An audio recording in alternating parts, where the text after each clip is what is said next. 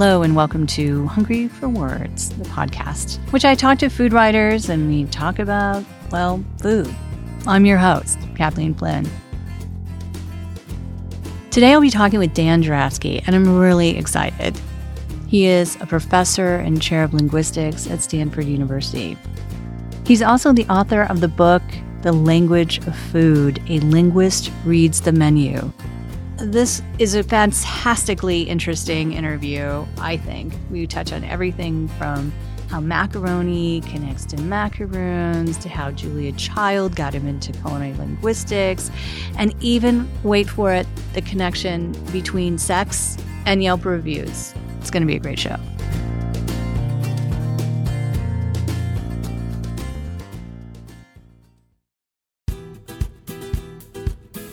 This episode of Hungry for Words is sponsored by Wolf, encouraging you to reclaim your kitchen, starting with one home-cooked family meal per week. Visit reclaimthekitchen.com for tips, techniques, and recipes from Wolf cooking tools.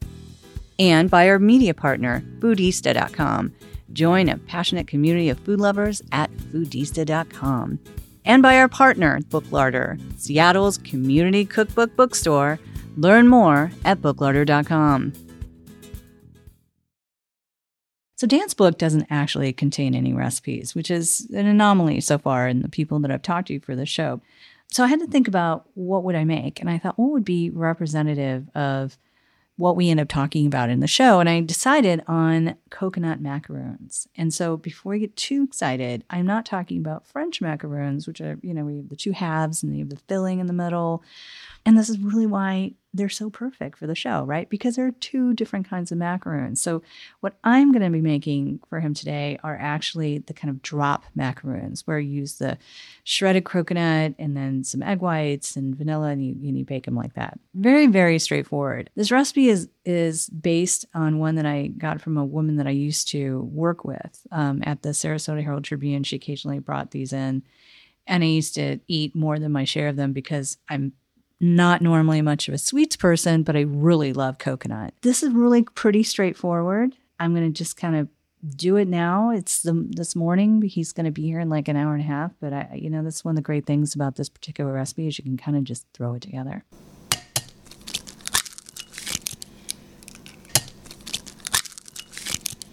So I have egg whites. I put them into this bowl. I'm going to add a little salt, and now I'm going to whisk. And I'm going to whisk and whisk and whisk. They're supposed to be stiff so that when you pull up, say, the whisk or whatever, that they make a stiff peak, like the peak isn't drooping over or anything like that. So I'm just going to sit here for a while and work on my pecs and like just sit here and just whisk.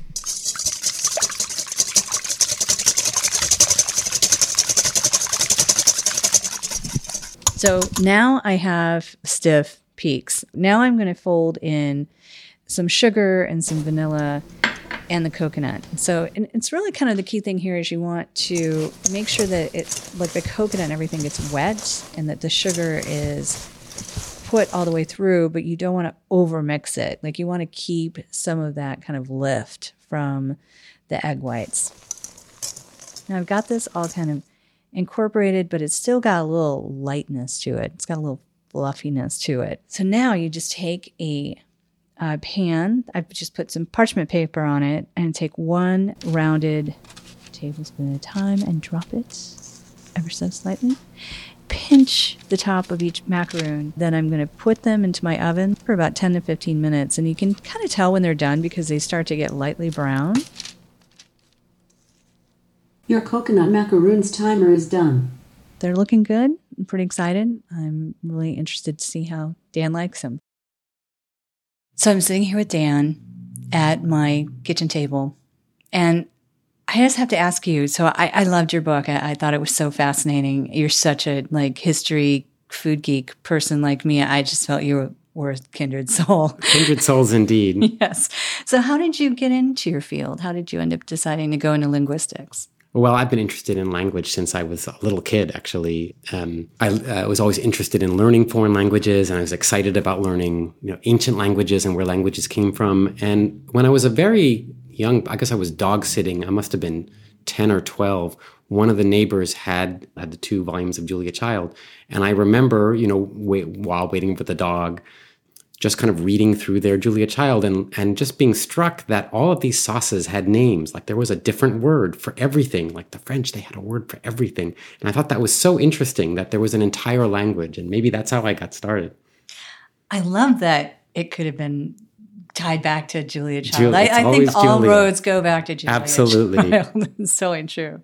So, and then you decided to go into studying languages and linguistics. And what kind of academic path does that look like? I mean, I'm a liberal arts major, so it's kind of not part of my world. So walk me through that. What did you do? So I majored in linguistics, and so I'm the chair of linguistics at Stanford now. So it's my job to encourage young people to go into linguistics. So I'm going to paint you a very rosy picture that linguistics is this fabulous field where you get to learn all about human language, and we can study it as a humanity. You know, how is poetry different in different genres, or how do literary genres differ in their linguistic properties? Or you could study it as a social science. What makes different people in different regions? How do they talk differently? How is it that we can tell where someone's from by how they speak? And who are the innovators in language? You know, how does language change? What makes it change? There's some lovely results suggesting that it's teenage women are the drivers of language change.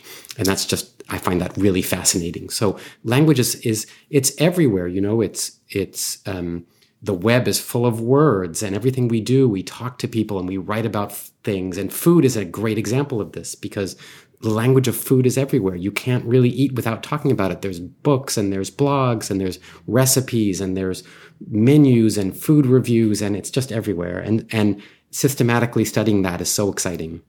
And so are you a big food person yourself? I know you live in San Francisco. And I am. I love to cook, although I have to admit my wife Janet does more of the cooking lately.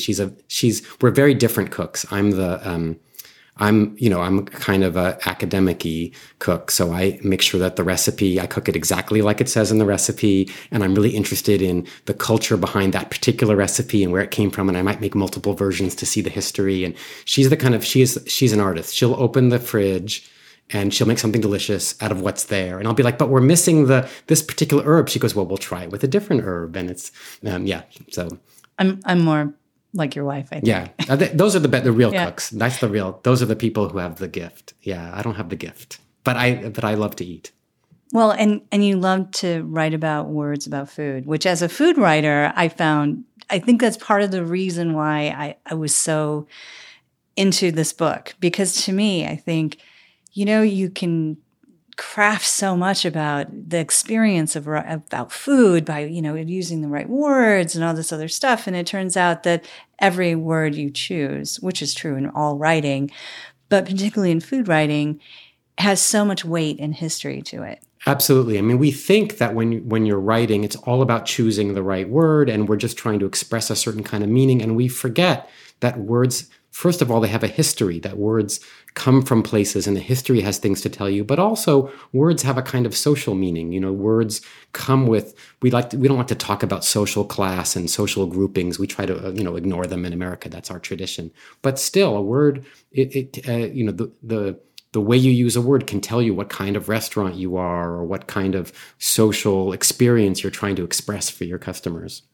Yeah, which brings me to the subject of menus, for instance. One of the opening paragraphs is about menus and the word of entree, which I thought was fascinating. I lived in Paris for 2 years and I lived in London, and just between those two countries, the ways that they use the word entree is so distinctly different than, say, in America, and how that evolved. I thought that was fascinating. Maybe yeah, you can talk absolutely, about that. Absolutely. So, I have friends come visit from Britain, and in Britain and in France, the word entree means the appetizer course, and the word entree literally means entrance. So that seems kind of a natural meaning for entree. So my friends who come visit say, "Oh, you Americans, you're just using entree wrong. The word should mean appetizer, and you're just using it wrong." And so I set out to see if this was really true. And it turns out, well, the Americans are right. If you look at the history of the word originally meant an early meat course, early in the meal, but it had to be a heavy meat course. And slowly the word changed in meaning over the years. And the American usage, which is the the main meat course. It used to be there was another course after the entree, the roast, and we just stopped having the roast as a course. We don't have these 7-course meals anymore. And so we kind of conflated the entree and the roast, and we're left with entree as the main course. And France changed the meaning of the word very sharply in the 1920s and 30s. It had meant this meat course that happened after the soup and before the roast. And somehow it changed there to mean the appetizer, because for them, the word still meant entrance, and it kind of sensibly changed its meaning. So I like this fact that, here we think we've got it wrong, but really we sort of accidentally preserved the original meaning of the word. That also brings me back to the points that you made around having French, say, in menus, to give an idea that this is fancier and therefore more expensive, and that kind of strange mix of English and French that you discovered in menus. Absolutely. If you look at menus, let's say 100 years ago, how did a restaurant proclaim its fanciness? Even the Italian restaurants, to be a fancy Italian restaurant, the menu would be in French. Fancy restaurants served French food. French was the sign of high culture and high dining. And if you were a fancy restaurant, your menu was just entirely in French. And that lasted quite a long time. Even when I was a kid in the 60s and 70s, a fancy restaurant used French on the menus. And that only began to change in the 70s and 80s, when it the rise of fancy Italian restaurants and fancy Japanese restaurants. And all of a sudden people began to think that it wasn't just French that was fancy. Now, the way that menus have changed, you talk a lot about that, about, say, noting the provenance of ingredients, for instance, as being a sign that something is sort of fancier or... Absolutely. We looked at thousands of menus, and we found, for example, that the expensive menus mention where the food is from 15 times as often as the cheap menus. Lots of other differences. The cheaper the menu, the more often they use the word you or your way. They talk about you, the diner. The more expensive the restaurant, instead, the more likely they are to mention the chef. They'll talk about the chef's choice or the chef's selection. So there's almost a difference in who they're talking to, these menus, and who they're emphasizing. I love that you put in a Portlandia reference. Absolutely. To that whole Clive the chicken. Absolutely. I'm going to have to find a clip of that, put it in the show. It is so great. Moment. Yeah. So the other thing I wanted to talk to you about is obviously macaroons. So I made some macaroons today. Oh, they look beautiful. Thank you. And this is only my second time making them. And one, I want you to try my macarons and see what you think. I'm looking forward to this. Because you said that you would make these. Like, this is sort of a family sort of tradition. Yeah, my mom made macaroons. Actually, I have never made macaroons. Is that true? I think that's true. My mom made macaroons. Okay, let me try your macaroon. Mm-hmm. Oh, that is delicious. Thank you. Oh, it has the perfect caramelization and crunch on the outside. It's not too sweet. I made a cake for this auction last week, which is a whole story about itself, but I was trying to impress all these other foodie people, and I really don't bake. And I made this really overly ambitious, complex coconut cake. So I bought coconuts, and my husband broke the coconuts open. Wow. So this is actually... You are ambitious. It was stupidly ambitious. It was like this multi-tier cake, and I really never baked. The last time I made a cake was probably 2 years ago. But so this has a mix of the cake, like the baker's sweetened coconut, but it also has real coconut that we grated out. And here's a tip for you, by the way. If you get a coconut and you open it up, the best way to do it is you hold it in your hand and you toss it and you just keep tapping on the kind of the equator of the coconut. And it will, over time, it will just kind of wear it down and it will just crack. It's crazy because it's so hard. My husband tried to open a coconut once with a Sawzall in Florida. Yeah, I have definitely tried to open a coconut with a saw, and you tap it with what? You just he just used my French baking pin. Wow. Like literally just a rolling pin. Rolling pin. That's pin. amazing. It's crazy. So he did it, and you have to do it over a bowl, and then it will crack. And then the water starts to come out, which of course is coconut water. Yeah. So we totally kept that. And then we peeled it all off. And then we scraped the brown stuff off the outside of it. Because it kind of it's like a pith of an orange. It just has kind of a different flavor. Fibers, yeah. I think it's fine. But then you get to the white stuff. And then I was going to just grate it. Yeah. Which is a multi-day event. It's like would have taken forever. I don't know what I was thinking. So I just cut it all up into chunks and I put it in my Vitamix. That makes sense. And it was like awesome. It like totally like great. Oh, and it doesn't and it didn't liquefy. That's what I was going to say. It doesn't liquefy. Mm-hmm. It's a really nice texture. Thank you. Now you've inspired me. I'm going to go home and bake macaroons.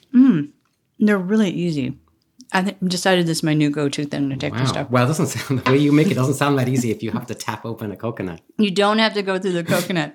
But you talked about macaroons and macaroni. And I thought the whole macaroni discussion was fascinating. It is. The history of pasta is so interesting. I mean, first of all, the fact that macaroons and macaron and macaroni are the same word is just mind-blowing to me by itself. But the history of pasta is just so interesting. You know, there's this myth that pasta came from China with Marco Polo, and that's just not true at all. You know, the Italians had pasta before Marco Polo even left.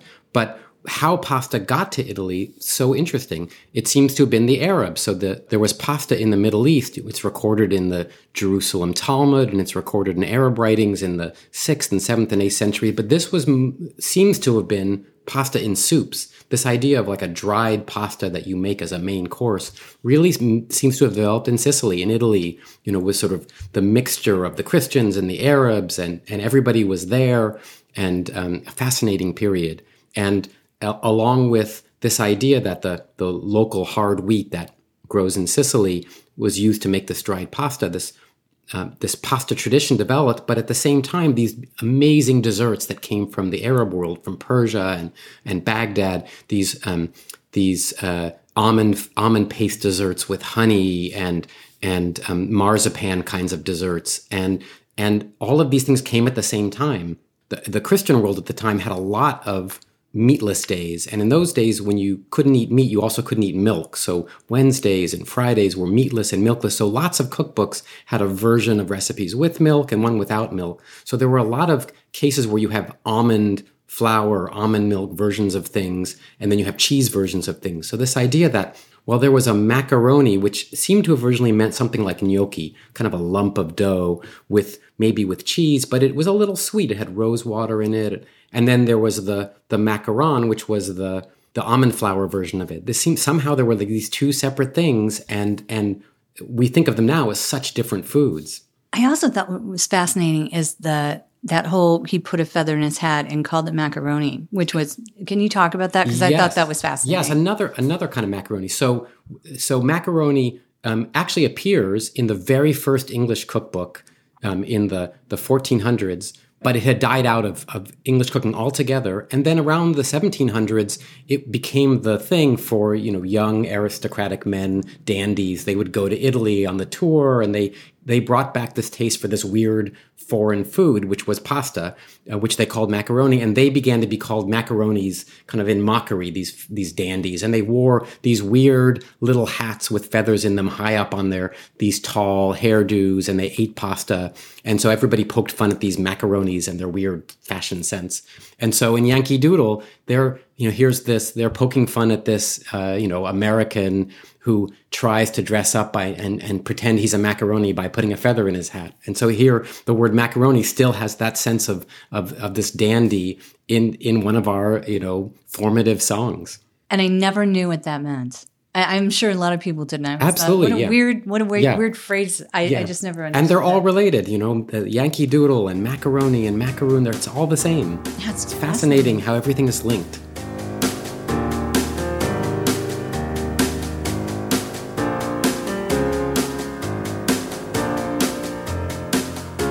So I think now that's the time we should talk about sex.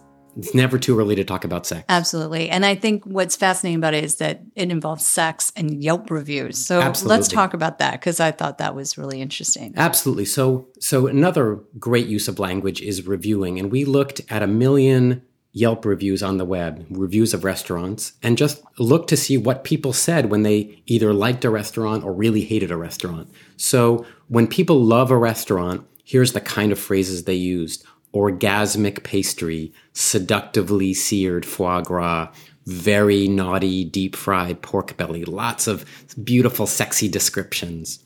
It wasn't just any restaurant that got described in these sexual terms. It was only the expensive restaurants. So expensive food is somehow like sex.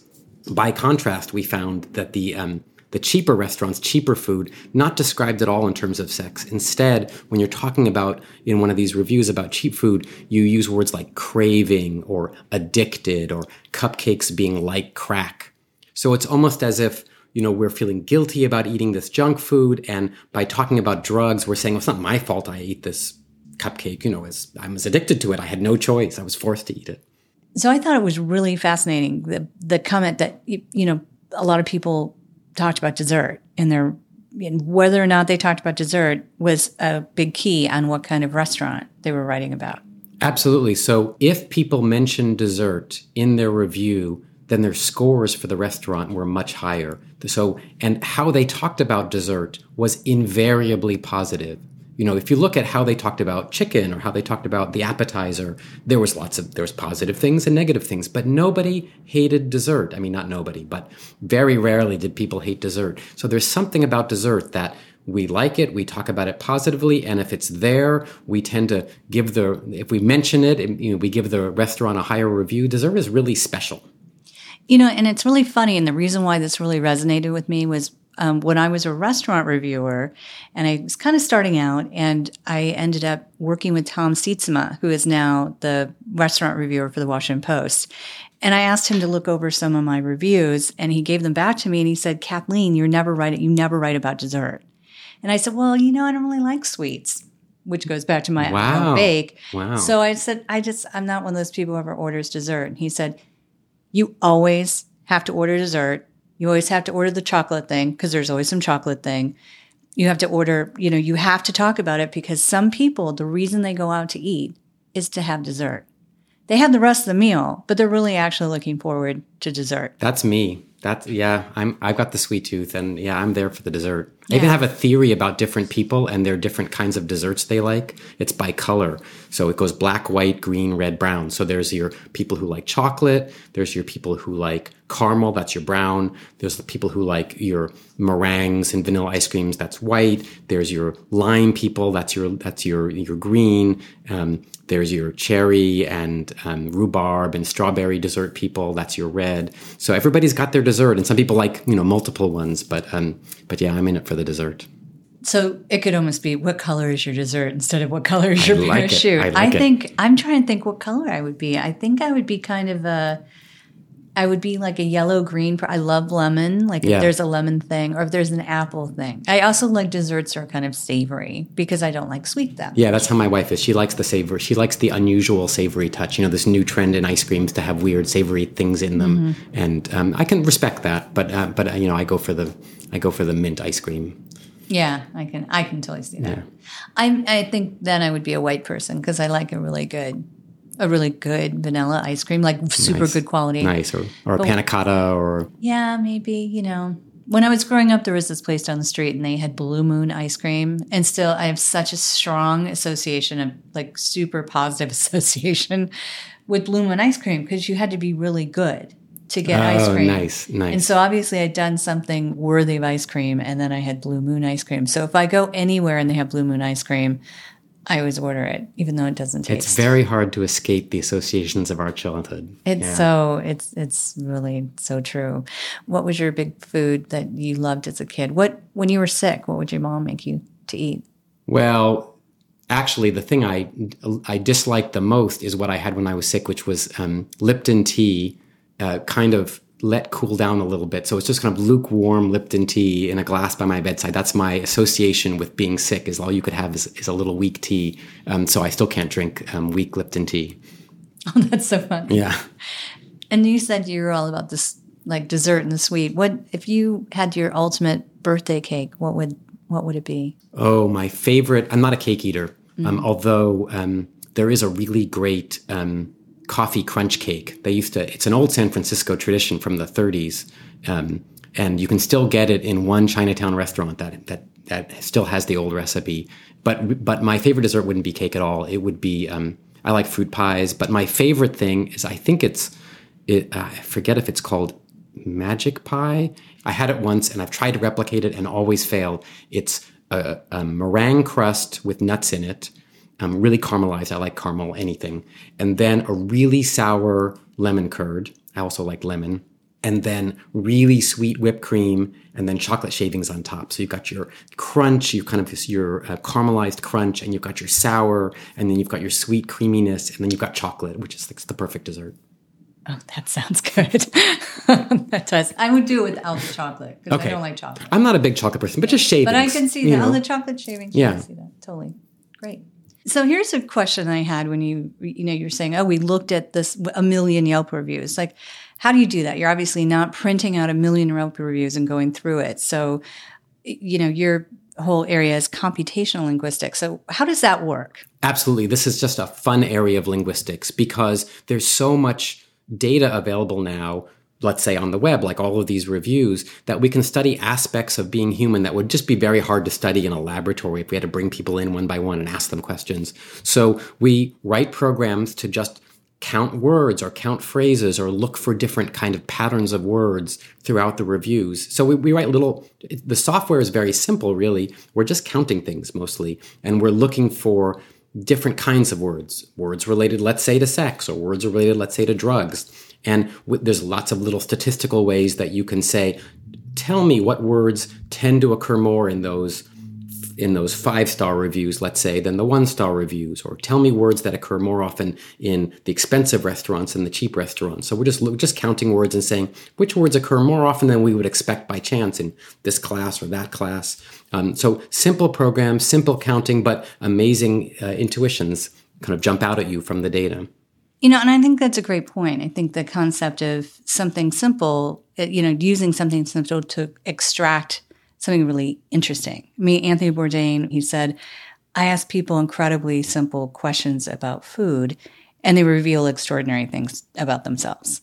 That's absolutely true. So we're just saying, what words do you use? And subconsciously, that tells you a lot about your mental state and our attitudes toward food cravings, our attitudes toward sex, just by counting words and looking at them. Or words like macaroon and macaroni. We're just looking at how words are pronounced. Very simple. And then looking at their histories in dictionaries and in old texts that are all by now they've all been, scanned and uploaded to the web, these old books and things. So you can find out so much just by looking at the words.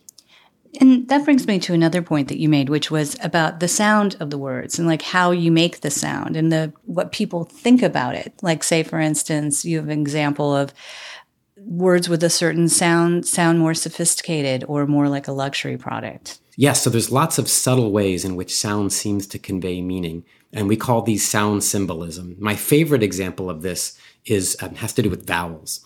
So across the world, languages tend to use two kinds of vowels, and we call them front vowels and back vowels. So a front vowel is a vowel like E, I, E. You can't see me through your speakers, but when I make my E, I, E sound, my tongue is kind of in the front of the mouth, and you're almost kind of smiling. And they're called front vowels because the tongue is toward the front of the mouth. And another class of vowels called back vowels, that's your O, A, U. There, your tongue is way in the back of the mouth, and they sound kind of big and round.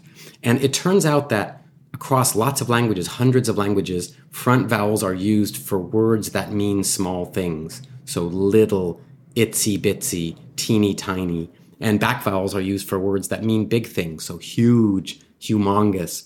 It's not 100% true, so there's lots of exceptions to this. It's kind of a statistical generalization, but it's true across lots of languages that these front vowels are used for small words that mean small things. So we had this idea to look for this in food, and the hypothesis was, well, some food is meant to be small and light and thin and delicate, and crackers was one example of that. You want a cracker to be light. You don't want a heavy, thudding, solid cracker.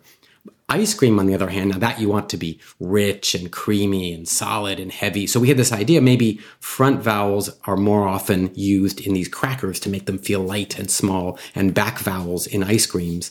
And sure enough, if you think about some names of crackers, Ritz and Triscuit and Wheat Thins and Cheez-Its and Chicken in a Biscuit, it's all is and e's. And ice cream names, chocolate and Rocky Road and Jamocha almond fudge and caramel and coconut, all ahs and ohs and oohs, lots of back vowels. So we found a huge difference in this. So somehow, whether it's conscious or unconscious in designing these product names, we have this difference in vowels that makes us subconsciously think about the food differently. And it's true that advertisers do think about this. Branding agencies, that's another career path for a linguist. You can go work for a branding agency because you have this understanding of vowels.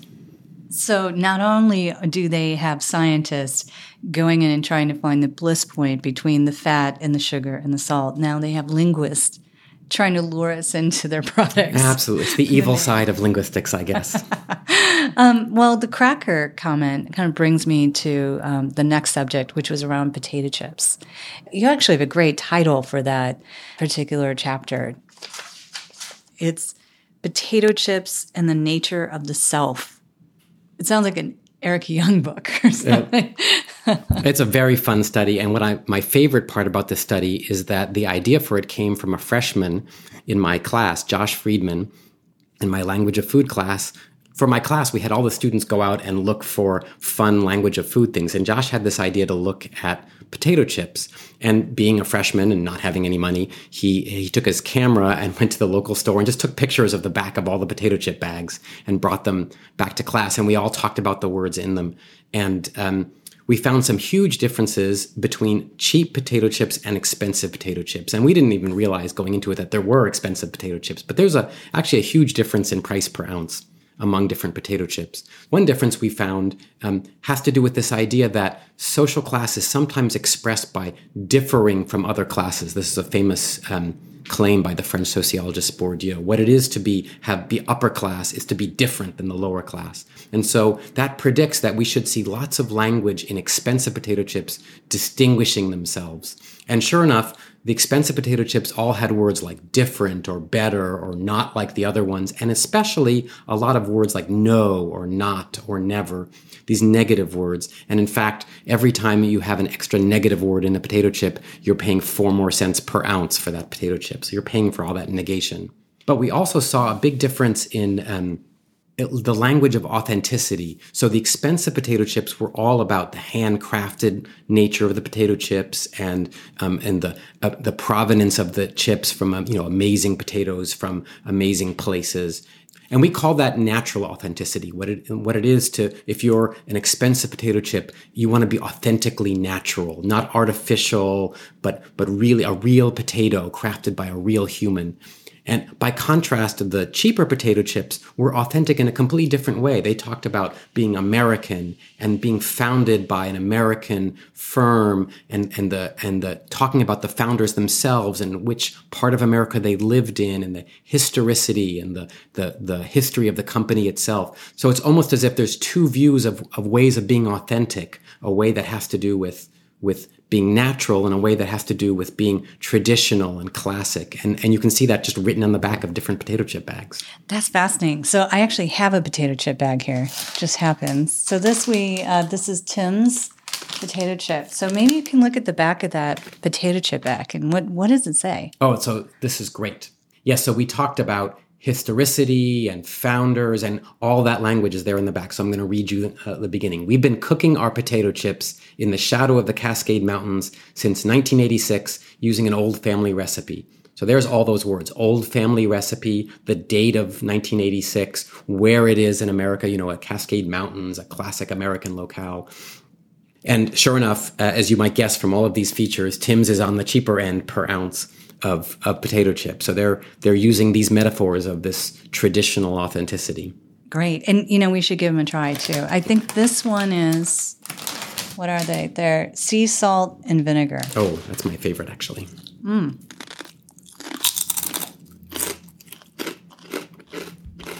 Oh, that's a nice crunch. I like the sea salt. It kind of gives it a different, like a nice flavor. I like that too. I like vinegar. Mm-hmm. I like anything sour.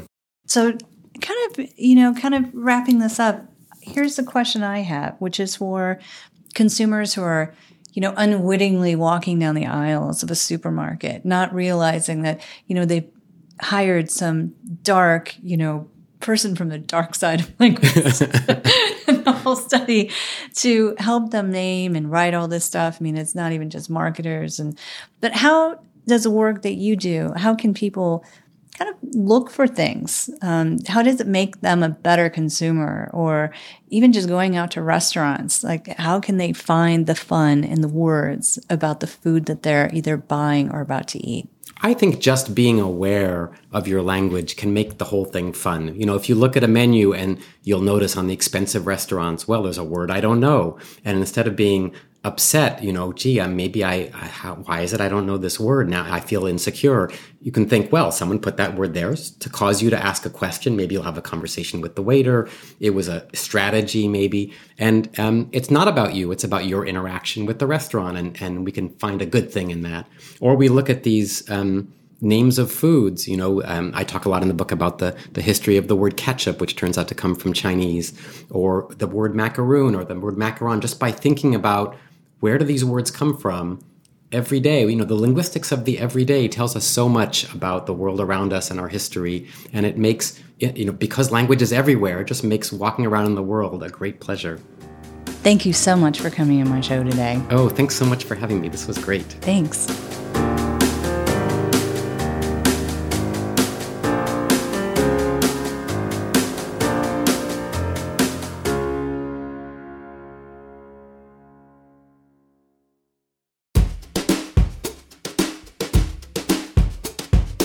My guest today has been Dan Jurafsky, the always fascinating author of The Language of Food, A Linguist Reads the Menu.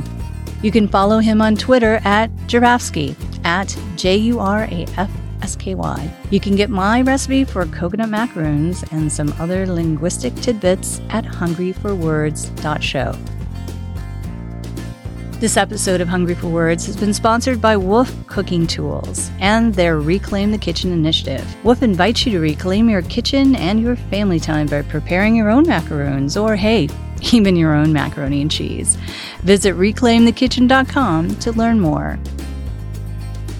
Today's show is produced by Abby Circatella. Music is by Audionautics.com. We'd love to hear your feedback, so leave us a review on iTunes, or you can even send us an email at info@kathleenflynn.com. That's it for our show. See you in 2 weeks with a new episode of Hungry for Words. Until then, eat well and be kind.